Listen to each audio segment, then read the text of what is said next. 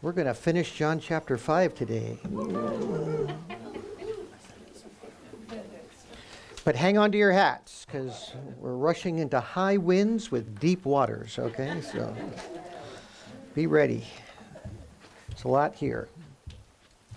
A lot of application to make out of Jesus' words to the people that wanted to kill him. So we've been looking at this discourse or lecture, or whatever you want to call it, that Jesus gave to these religious authorities in the temple in Jerusalem after he healed a rather dramatic healing of a lame man. And this discourse of Jesus runs all the way from verse 19 to verse 47. And what led to it was the conclusion of the religious leaders in the temple that Jesus was a blasphemer and deserving of death because of what he said when they were haranguing him about violating man-made Sabbath regulations. And Jesus said, well, he said, I can do good works on the Sabbath because my Father works on the Sabbath. His Father being the living God that created the universe. And they took this, verse 18, as Jesus making himself equal with God, the ultimate blasphemy. So death immediately came into their minds. This guy deserves to die. And this is long before the cross came. So they're early on, they're ready to have him killed. Now, Jesus might have said, no, I'm not saying that. You're misunderstanding me, but he doesn't say that. He doesn't make any argument about that. Instead, he speaks of his relationship with the Father in a way that doesn't backtrack from that idea at all. In fact, he emphasizes it. He explains in detail why he is equal with God and why they should accept that idea. He is God's Son, not as men might be called the children of God. We're all created in God's image, we're all God's children. Not in that sense. He's the unique Son of God, sharing eternal divine attributes that only belong to God, the very nature of God. So verse 20, the Father loves the Son and shows him all things that he is doing. Verse 21, just as the Father raises the dead and gives them life, even so the Son gives life to whom he wishes. Verse 22, not even the Father judges anyone, but he has given all judgment to the Son. So that, verse 23 says, so that all will honor the Son even as they honor the Father. It's either true or it's blasphemy. And they have to make a choice about that. So he lays it right before them. Equal honors, astounding claims. Such claims demand absolute proof.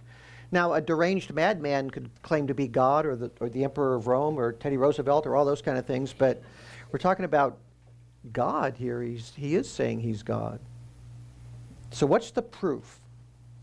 What's the proof? Well, last week, verse 31 through 38, we saw the evidence. He started talking about testimony that Jesus is actually who he is. And for one thing, he talked about John the Baptist, who was the first real prophet to show up in Israel in 400 years. And his job was to prepare the way for the coming of the Lord. And he, John, pointed to Jesus as that special person. And John was a prophet. Now, these religious leaders, they're not prophets. So they should have submitted themselves to the authority of a prophet. They should have acknowledged what John said. And remarkably, in verse 34, Jesus said, he says, I don't really need John's testimony.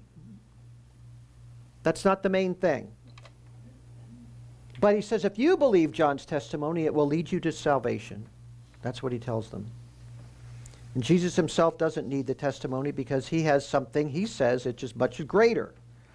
So Jesus has the Father's testimony, and the Father's testimony is seen in the works that Jesus does, these miraculous works, which are not few, they are many, and they're constant, and you can't question them. They're impossible things that happen that he does. Healings, restoring withered limbs, making the blind see, all of those kinds of things. Verse 36, Jesus says, these things the Father has given me to accomplish. And then in verse 36, he says, the very works that I do testify about me that the Father has sent me. So that's the testimony of the Father, the works. So they have all the evidence they need to put their faith in Christ, or at the very least to take a much more standoffish look and say, well, let's really pay attention to this guy and give him a fair look, At least that. But why didn't they? Why didn't they do that? Because unbelief. They'd locked in their unbelief. And we ended last week at verse 38 where the Lord says, you do not have his word abiding in you, for you do not believe him whom he sent. There's a reason God's word is not abiding in you, because you're not believing in the one that he sent. So we called this last time the great failure on their part. Their inability, their unwillingness to recognize all the wonderful things God was doing around them in their day. It was right before them. So how could they miss seeing the excellence of Jesus and the glory of Jesus? Yes, he's a human being. He's a working class Jew. But how many working class Jews are doing that?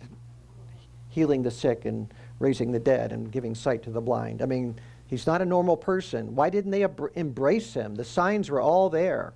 So now, starting in verse 38, Jesus is going to explain to him the two things that he wants to conclude with. So we're going to look at the last part starting here of this discourse. So first he wants to explain to them the condition of their hearts. That's what matters the most.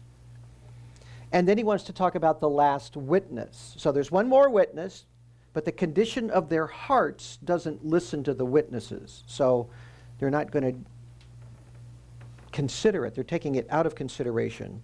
But he wants to tell them that. So the final witness, verse 38, is the Word. His Word is not abiding in you. That's the Scriptures. So you've got these two things. You've got the Word of God, the Scripture, and you've got their hearts. That's what he's going to deal with. Those two things are intrinsically bound together when it comes to having any spiritual benefit. You need to have the right heart, and you need to have the Word of God. So, human beings, men, can have the Word literally in hand. They can have it with them. It can be their thing. It can be their guide. They can even call it that. But the Word not abide in them. I could read this every day and the Word not abide in me if my heart isn't right with it. And that's what Jesus wants them to see. And you know what? We see that all around us all the time. If you survey the religious American world, it's pretty amazing. And the religious world, most people would say, oh yes, the Bible, God's Word. That's what they would call it. And I'm not talking about just having your Bible on the nightstand where it collects dust. I'm not talking about that. That's a problem, but that's not the problem we're talking about. I'm talking about people that actually read it and actually know it. People can build their lives around the Bible and know its contents well, really know it well. They can talk about it with other people. They can take notes. They can even memorize portions of it, maybe even be teachers of it, yet the Word does not abide in them. It doesn't live in them. They don't do with this what God wants them to do with this. And that's the problem. So yes, you can have the Bible. That's what these guys that Jesus is talking to, they know the Bible. They know their Old Testament. At least they know the law of Moses. That's where they spent most of their time. But they know the Word. But they don't do with it what God wants them to do with it. So who spends so much time in the Word of God but doesn't have it abiding in them? Well, there's a lot of different kinds of people that do that. I'm going to just run through a couple of them that I was thinking of as I was thinking of Christ's words here. One are the academics, the people that study the Bible in an academic way. They know the Bible really well. Mainly they're interested in speculating about it. How did that come to be? Who actually wrote this thing? They write all kinds of scholarly papers about it. And I believe in good scholarship. I think scholarship should be top-notch, thorough, accurate, helpful. But they just spin fanciful theories about it and where it came from out of an unbelieving heart. And they've drifted far afield by embracing just made-up speculations about the Scriptures and where it came from and what influenced it and all that kind of stuff. They don't keep the Word in their heart. They literally hold it at a distance in terms of their inner being.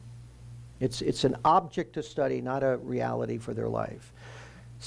In a very different way, you have very self-absorbed teachers of the Bible, pastors, people that love to express their own opinions about what matters. They talk from themselves. Their opinions are only loosely related to Scripture. They look through the Bible all the time because they're writing a new book and they have a brand new idea and they can't find it in here, so they look for words that sort of connect to it, and then they find a verse that kind of sounds like what they want to say, and then they proclaim that as backing up their particular idea. They search through the Bible, but they're not searching for what God wants them to get out of it. They're searching to have it back up their own ideas. They use the Bible as kind of a God stamp on their opinions. That's pretty common in Christian literature. One very well-known pastor in the South is so committed to his own ideas that, well, gosh, I guess it was a year or two ago, he said that Christians need to unhitch from the Old Testament. Unhitch. And he said that because unbelievers don't like the Old Testament. They read it and people are killing each other and God orders the Jews to do certain things and God's holiness puts them off.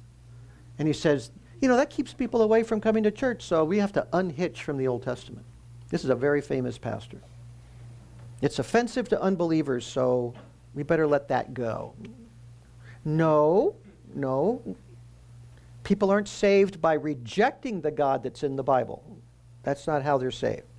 But this man thinks they can be, and the embarrassment about the Bible is causing him to change the way he does his ministry. Another version of using the Bible for your own ideas is what I would call the ideological pastor. And this is usually an obsession with politics. Laura and I once went to, we were on the other side of the country, and it was Sunday, and we wanted to go to a church. We looked in the phone book, and in those days they had phone books, and and we found one. It was called a Bible church. Remember this little tiny church we went to? It was this little church, and it was all about arch-conservative politics, all of it.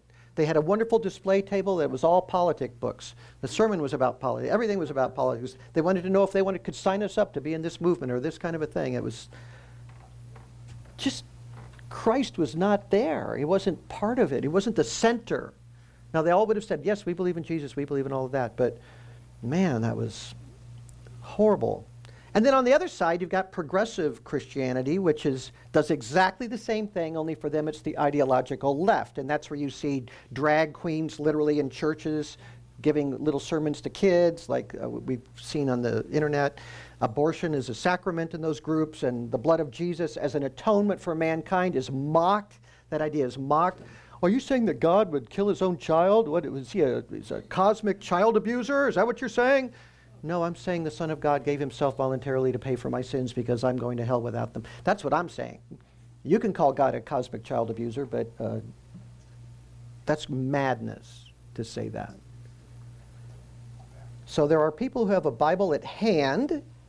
They read it, they know it, but they use it for their own purposes, not for God's purpose. So there are a lot of people like that. And there's, of course, charlatans who always find a way to manipulate the Bible to get money out of people, right? Benny Hinn, one of the worst human beings on the planet, he actually, just like last week, he told a very large crowd of people, if you send me money, which is sowing your seed faith, right? You send money to me, my ministry, you will not only be prosperous in 2024, but everyone you love in your family and your friends will come to Christ and be saved. He actually promised that. Now that sounds like crazy. I mean, that's way beyond the normal promises, but Benny's, he's low on funds. So the promises have to get crazier and bigger, so he just promised that. Finally, there's also just traditional religion, long-standing, well-established faiths that have the scriptures as their foundation, dutifully read it, and miss the main things it says. The central things, they don't believe those things. And in these cases, tradition has been layered over the scripture so thoroughly that scripture is misused to support their tradition, not used as a standard to measure tradition. That's what the Bible's for. That's why the reformers said, they came up with a phrase, always reforming. Because that's a tendency of human nature. So you've got this denomination. After 100 years, 200 years, it starts looking like a certain thing. And the little unique things that make it sort of special become the big things and the main things. And nobody can question those things even though they're not in the Bible. So always reforming means somebody can stand up and say, let's actually look at the Bible and see if what we're doing is consistent with the Bible. And then they get yelled at because they're causing trouble, right? So it's that kind of thing. Tradition starting to get layered on top of the Bible. That's a very common thing in old faiths, if you will. It doesn't take very long to get there either. So Martin Luther, when he turned the world upside down, think about Martin Luther. Here's an Augustinian monk. He's given his whole life to serve God, who's troubled by his conscience because he actually takes his sin really seriously.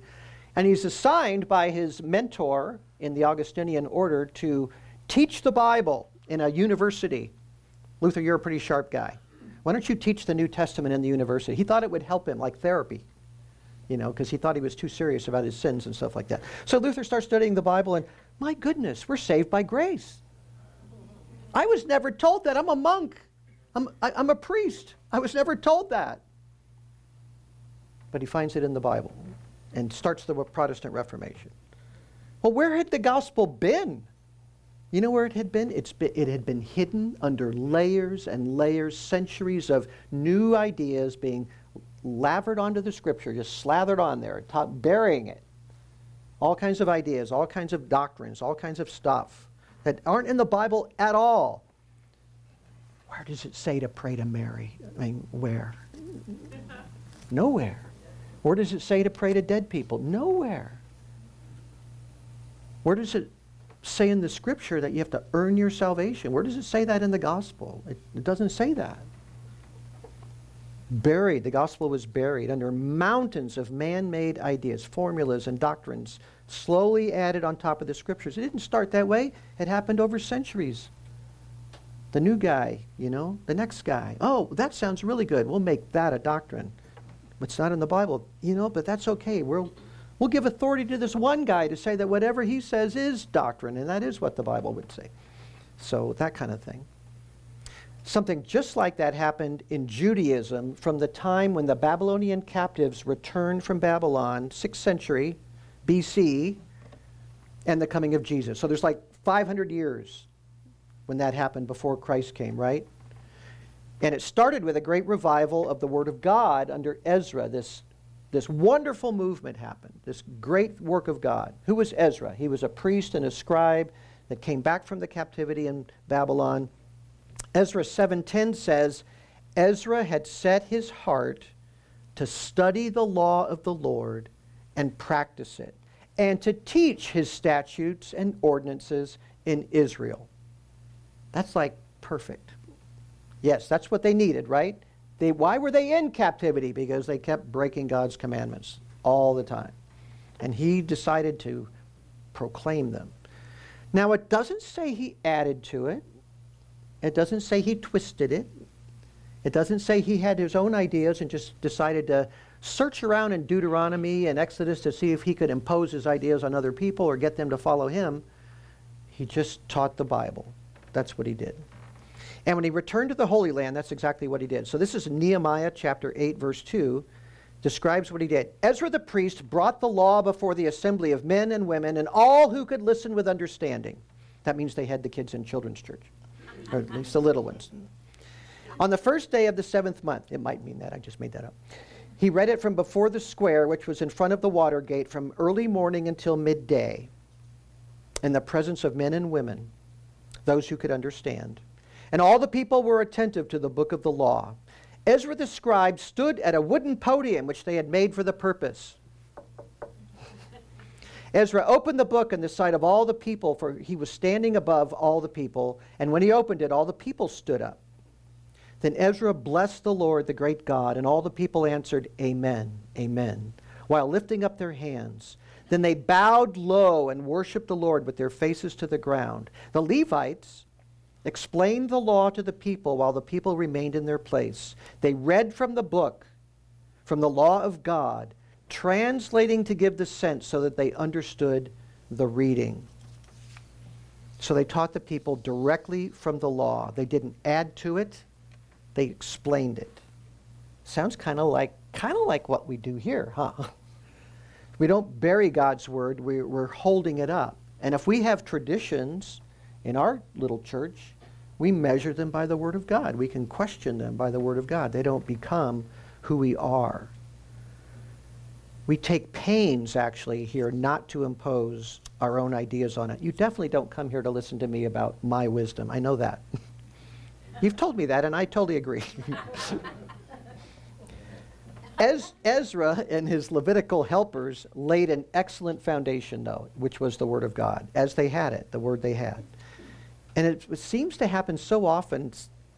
After Ezra's time, some people came along that started their own schools of Jewish thought, interpreting Scripture, thinking about other ways we can look at all that kind of. And usually this happens because frustrated religious leaders don't like how people are behaving. You know, oh my gosh, these people are so sinful. Just preaching the law isn't going to be enough. It's not enough. Preaching the gospel, Christian preachers feel the same way. Preaching the gospel's not enough. We've got to make some extra rules for these people. Well, are those rules in the Bible? No, but it will help them keep the rules of the Bible if we make rules. So anyway, you've seen this happen. Over time, the new rules become the central point of identity for certain groups, churches, whatever you want to say, and the rules take over, and that becomes the defining characteristic of those kinds of Christians. So we see the same thing in fundamentalist circles in America. We are a fundamentalist church. We believe in the fundamentals of the faith. But you can tell who they are by their commitment to things that are not found in Scripture. Oh, that's that group. That's this group, right? Those kind of things. It might be clothing. Women can, oh my gosh, Sherry, you're wearing slacks. It's like you're not wearing a dress. It goes to the floor.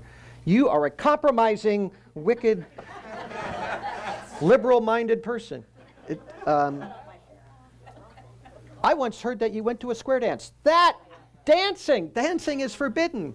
Playing cards with a deck, Uno's okay, but a card that has like spades and club, that's not okay. You can't play with those kind of things. A really big example are the King James only churches. Now, I love the King James Bible. There's nothing wrong with it, really, except it's good news for 17th century man. A lot of the words are sort of archaic now, but these people say that's the only true Bible.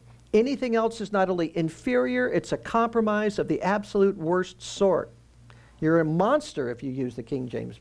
I mean, if you don't use the King James Bible. Well, actually, if you use a new King James, you're pretty bad too, because it's the 1611 King James. It's the pure Word of God. So there's just certain kind of people that love to add to the Bible or invent new, strange doctrines, like the infallibility of a 17th century translation of the Bible, right? Well, let's go back to Ezra for a second. So from Ezra to Jesus, there's about 500 years. And, oh my goodness, what mischief can happen in 500 years? So that's the same thing. Ezra's descendant, the Pharisees are actually the descendants, spiritual descendants, if you will, of Ezra. They were the ones that loved the law, wanted to teach the law, and kept going. But it just kept getting not based on the law, but they kept adding the rules. And the rules became their identity. And the rules became central. And the law itself was not central. And that's why Jesus, when he talks to the Pharisees, he says, what's the Word of God actually say about these things? Well, we've got these rules. Well, your rules don't mean anything. They're your opinion, that kind of thing. So 500 years of tradition in Judaism, by the time you get to the first century, had buried the meaning of the law. That's why the Sermon on the Mount is Jesus explaining the law and what it really means. He says, you have said, but I say to you, this is what it means. And what they had said was not accurate. 500 years of tradition, adding to Moses, adding to the prophets, the words of men, and that becomes their identity. They define themselves by their traditions, not by the Scriptures, and that's a huge problem. It can happen to anybody. So that's one of the great fears we should have. Are we adding tradition to the Scriptures? Are we now, traditions are okay if they're seen as not binding, but they always become binding. And people start freaking out when you don't follow the traditions. So you've got to be really careful about that. So Jesus is coming to people who are steeped in hundreds of years of tradition. So the same thing happens here. But they believe they're Bible men. That's what they think. If you ask them, are you Bible men? Oh, yes, we are. We read it all the time. That's our thing. So Jesus is coming to those kind of people, and those very people hate the one that God sent to bring light and life to them. They hate him because of their commitment to their traditions. They hate the very one that came in fulfillment of the Scriptures. So what happened? How did that happen? Well, Jesus points to their heart. It's in the human heart. When the Bible says the human heart is more deceitful than all else, you'd better believe it, because that's exactly the truth of it. And you need to look in your own heart for that kind of deceit as well. Any deceit, actually. So what happens in John 5:37 and 38, Jesus says, "The Father who sent me has testified of me. You have neither heard his voice nor seen him at any time, nor seen his form." Verse 38, "You do not have his word abiding in you, for you do not believe him whom he has sent." So God sent Jesus. He testified to Jesus with unparalleled miracles and this perfect holy life that Jesus was living. And Jesus spoke about God's word with great clarity, with great powerful application. He also called the spiritual leaders to account for their failures.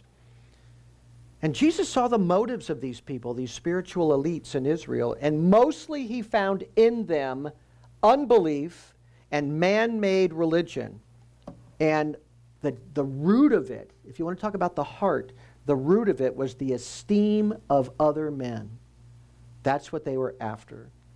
When the esteem of other people is your great desire, you cannot be objective or honest about what the Scripture says. You're going to see it through a lens.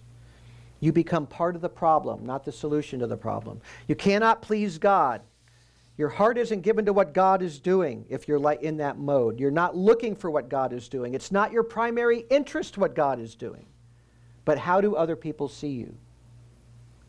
And because we're all sinners, if we're not born again, our primary interests are always going to be tainted by sin.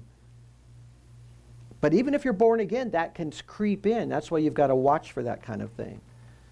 And here, with these guys, sin is seen in their antagonism toward what God's will is and what God wants them to do. They're antagonistic towards that. So verse 38 again, "You do not have his word abiding in you, for you do not believe in him whom he has sent." From there now, Jesus turns to how they elevated the Bible itself to be their Savior.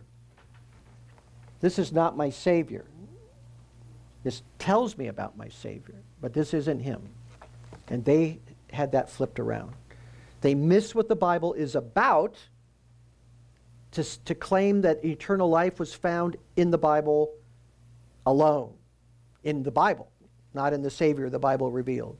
So verse 39, "You search the Scriptures," Jesus is talking, "you search the Scriptures because you think that in them you have eternal life. It is these that testify about me," he says.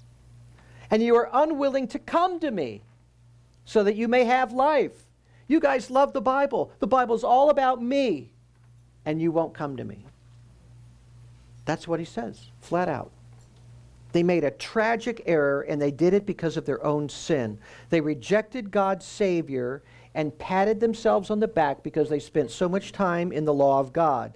They thought that that alone was the path to heaven. And I know you were sitting here, probably some of you are thinking, well, could they really have thought that just being in the Bible is saving? Yeah, they really did think that. In fact, one of the most highly regarded rabbis of the first century, Rabbi Hillel, who said some very wise things, but he said this is too, and this is one of their leaders. "The more study of the law, the more life. If he has gained for himself words of the law, he has gained for himself life in the world to come." So the more you know the law of Moses, the more life you get. And when you die because you know the law of Moses, you're going to go to heaven. There's a little pre-Christian book called Baruch, the book of Baruch. It's actually in the middle of the Catholic Bible. It's an apocryphal book. But it says, "The law stands forever. Those who keep her shall live. Those who desert her shall die." So the assumption is that you can keep the law and you will earn salvation by keeping the law. That is the opposite of what the Apostle Paul says. It's the opposite of what the New Testament teaches. You and I cannot possibly be good enough to merit heaven. Are you really going to go before God on Judgment Day and say, "I read the Bible every day. Where's my house?" I was so in the Word of God. I went to Bible study. I did the whole. That's why you should let me into heaven. I hope that's not your plan. Even if you do that every day, and I hope you do, but I hope that's not your plan when you get there. Why should I let you into heaven? I've read this from cover to cover.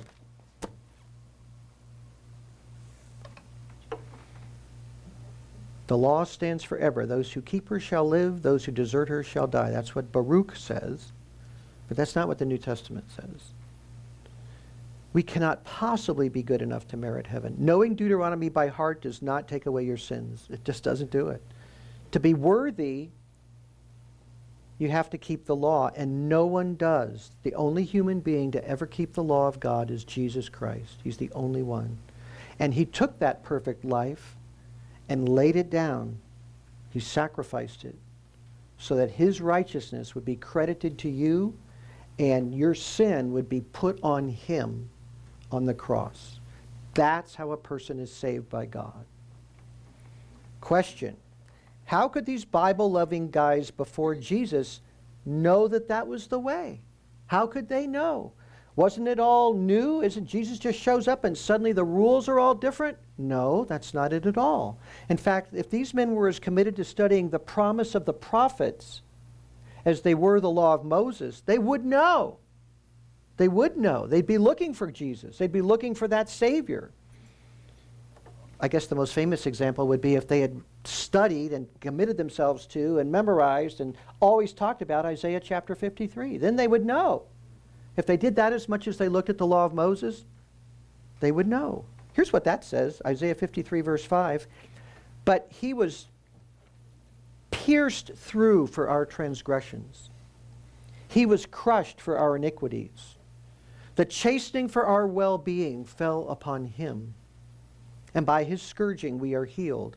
All of us like sheep have gone astray. Each of us has turned to his own way. But the Lord has caused the iniquity of us all to fall on him. That's not New Testament, that's Old Testament. Isaiah 53:10. The Lord was pleased to crush him, putting him to grief, if he would give himself as a guilt offering. He will see his offspring. He will prolong his days, and the good pleasure of the Lord will prosper in his hand. As a result of the anguish of his soul, he will see it and be satisfied. By his knowledge, the righteous one, my servant, will justify the many, and he will bear their iniquities. So salvation isn't in the law. Salvation is in a person. And the person is the servant of God who suffers the penalty for our sins, who bears the iniquity of us all. That's what the prophet says. And here in John chapter 5, you've got priests and rabbis persecuting Jesus. That's the word that's used in verse 16 of chapter 5. They're persecuting him, and they're seeking his death in verse 18. Now, the Apostle Paul, before he was the Apostle Paul, and he was a guy named Saul, a rabbi and a Pharisee, he believed just like they did. He was persecuting Christians just like they killed Jesus, he would kill Christians. This is what he says about these guys, because he's in the book of Romans, he's looking back and he's answering the question about the Jews standing before God and what they need. And he says in Romans chapter 10 verse 2, he says, I testify about them, because he was one of them, they have a zeal for God, but not in accordance with knowledge. For not knowing about God's righteousness and seeking to establish their own, they did not subject themselves to the righteousness of God. So what does that mean? Fundamentally, first century Jewish leaders were one version of humanity's great failure. They did not have God first in their hearts. They were making up their own way to heaven. Just like so many Christian leaders have done down through the centuries and even today. God is not first in their hearts. They are. They are. It's another form of going astray. It's prioritizing self over God. And that's what Jesus aims at for the rest of chapter 5 as he brings his discourse to a close here. Let's kind of finish this out, but give me a couple minutes. Maybe more than a couple. Verse 41. Jesus uses the word glory. And by that, the way he's using it here, he means esteem or respect, that kind of an idea. Honor. Honor might be a good synonym for it. So verse 41 and 42 are some of the least discussed. I never hear Christians quote these verses, but they're actually pretty important. They should kind of be up there with the known sayings of Jesus because it really clarifies, he identifies the human condition here. Verse 41, I do not receive glory, in other words, esteem, from men, but I know you. How would you like to have Jesus say, I know you, that you do not have the love of God in yourselves? So ever since the fall of man, human beings do not naturally have the love of God in them. They don't love God. Not as he is. They'll make up other gods. But they don't love him as he is. They like to imagine a God in various ways and use God or see God as a power to appease the powers that be or manipulate the world or whatever. But the love of God is not there. At best, human beings are ungrateful children that have run off to join the circus, if you want to put it that way. God, you're so holy. We hate that. We're going to go join the circus. We're leaving. We're running away. I'm putting a backpack on and I'm running away. I've got a bag of cookies in my pocket. I'm out of here. People like to imagine God in all kinds of ways, you know. We tell ourselves that our sins are small. They're foibles. I love the word foibles. I do have some foibles, you know. Little sins.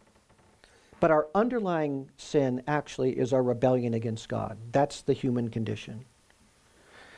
And God is ranked low in our affections and in our hearts. Ranking God low is the greatest evil that there is because he is our perfect creator. And he's the highest good there is. So Jesus uses the word love in verse 42 for a very good reason. You can be very religious, and not love God. So Jesus says, I know you. I know you. You don't love God. I know you're super religious, but you don't love God. C.S. Lewis said, again, describing the human condition, he says, we are not merely imperfect creatures who must be improved. We are rebels who must lay down our arms. And that's exactly what it is. Well, we don't want to lay down our arms. That's how people are. People think, God's all right. I'm not against God. God has his place. But I'm king of my life, so I'm going to make my choices and my desires. My desires have to come first. God has his place, but I'm the king of my life. What is it that these priests and rabbis love? What's driving them? Well, Jesus says, I know you. And it's the esteem, the respect, the admiration of other people. People like them. Verse 43, I have come in my Father's name, and you do not receive me. If another comes in his own name, you will receive him. How can you believe when you receive glory from one another and do not seek the glory that is from the one and only God? How can you believe if that's where your heart is? How can you believe in the one God? How can you believe in the one God sent when your primary concern is not God himself, but it's you? That's a kind of self-idolatry. It's worshiping yourself. That's the main theme of the Sermon on the Mount, actually, where Jesus blasts the scribes and the Pharisees in Matthew chapter 6 in the Sermon on the Mount. Remember what he says? Beware of practicing your righteousness before men to be noticed by them. Otherwise, you have no reward from your Father who is in heaven. So when you give to the poor, do not sound a trumpet before you as the hypocrites do in the synagogues and in the streets, so that they may be honored by men. Truly I say to you, they have their reward in full. And when you pray, you're not to be like the hypocrites, for they love to stand and pray in the synagogues and on the street corners, so that they may be seen by men. Truly I say to you, they have their reward in full. Matthew 6:16. Whenever you fast, do not put on a gloomy face as the hypocrites do, for they neglect their appearance, so they will be noticed by men when they are fasting. Truly I say to you, they have their reward in full. And then in Matthew chapter 3 goes after them even harder. Matthew 23:5. They do all their deeds to be noticed by men. For they broaden their phylacteries and lengthen the tassels on their garments. They love the place of honor at banquets and the chief seats in the synagogues and the respectful greetings in the marketplaces and being called rabbi by men. But do not be called rabbi, for one is your teacher, and you are all brothers. Do not call anyone on earth your father, for one is your Father, he who is in heaven. Do not be called leaders, for one is your leader, that is Christ. But the greatest among you shall be your servant. Whoever exalts himself shall be humbled, and whoever humbles himself shall be exalted. Those are the words of Christ. They had it exactly backwards. And that was the motive of their heart. They put themselves first. John, when we get to John chapter 12 someday, in verse 16, it says very plainly, they love the approval of men. That's what they love. And that's what Jesus says, I know you. I know what you love. And it's not God. So these men persecuting Jesus in the temple are part of a religious club. And as people do, they vie for the respect of other people. They think more about how much they're honored than by how much God is honored. Much more. And that can be true in many aspects of life. We're hopeless. We're hopeless if God isn't the one we have their ultimate regard for, if we care most about what he thinks. So the natural man, the man not born again, the man without spiritual life, no matter how religious he is, God is not the center of his affections. We are the great object of our love in those situations. So the men Jesus faces sought so earnestly to have the praise of men, they forgot about whether God was pleased with them. That's what he's telling them.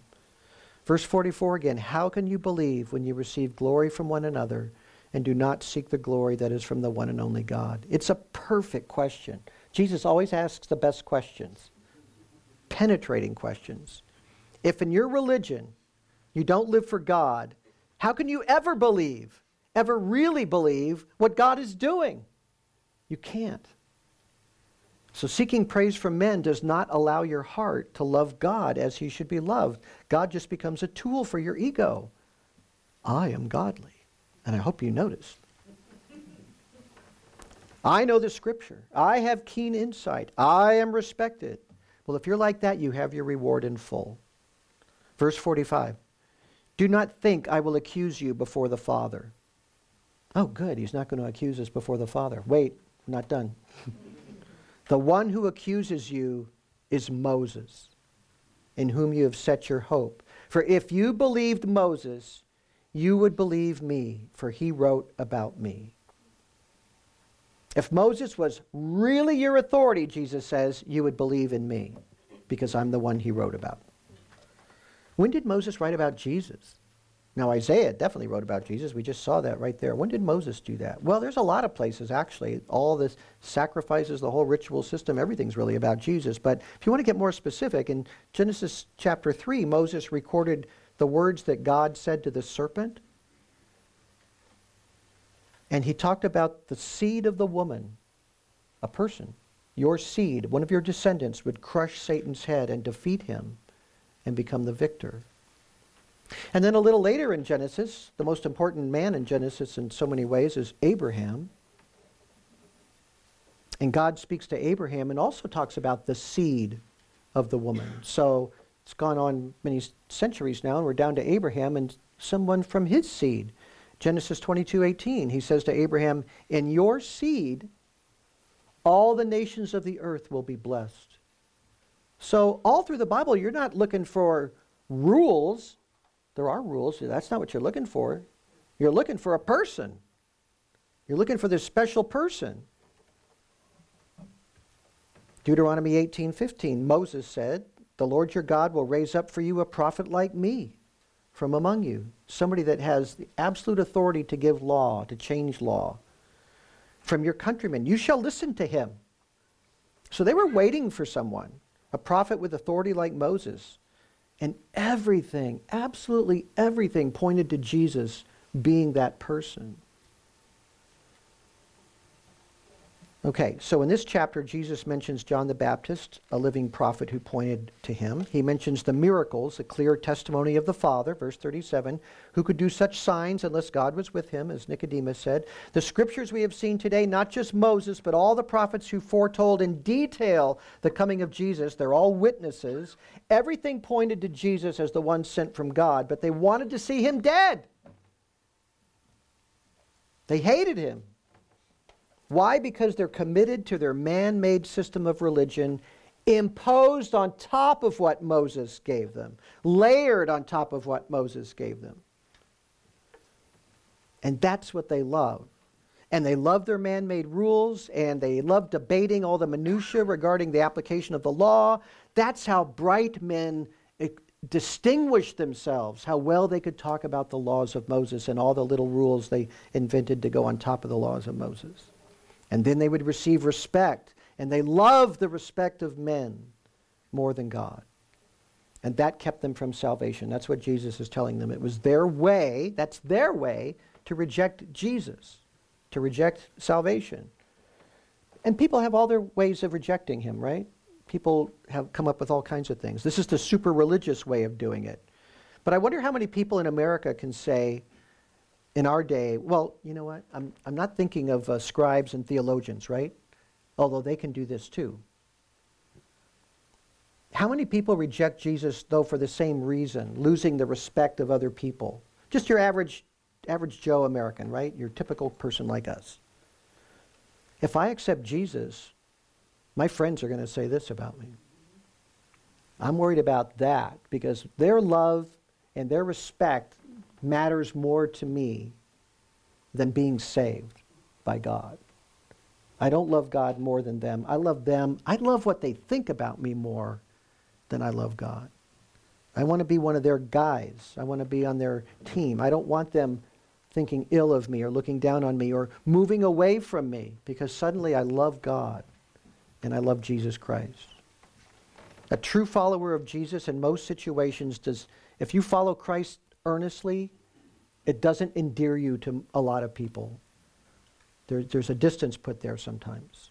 Now, maybe they'll love you just the same, but often they won't, or you're worried that they won't. Your existence kind of puts a wet blanket on their lifestyle. I've heard people say to believers, you're just preaching all the time when they haven't said a word. It's just their lifestyle. Look, love your friends, love your unbelieving friends, but love Jesus more. He matters the most. He is God. He's a better friend than any of your friends. Anybody you know. He knows your secrets. God knows your secrets, the ones you won't even tell your friends, and he loves you still. Praise the Lord. He knows your thoughts, and he loves you still. He died in your place. He took the wrath of the Father on himself for you. But you need to lay down your arms. You need to quit the rebellion. You're on the wrong side. Come to him, esteem him more than all creatures, all temporal things. Jesus told these men, you're unwilling to come to me so that you may have life. Don't make that mistake. Come humbly and embrace who he is and what it means for you. And that might mean rejection by men, and that's okay because we're going to love God more. Let's pray. Our great God, you have done everything to reconcile us sinners to yourself. You've revealed yourself in your Son. You've revealed yourself in your Word. We need to add nothing to that. The Bible contains all we need, and for our salvation, all we need is Jesus, our Savior and Lord, who willingly bore our sins on the cross. So keep us from all so-called wisdom that adds to your Word, that sees Jesus as insufficient in some way. Let us see you in him and love him as our true friend and our source of eternal joy. We pray in his name. Amen.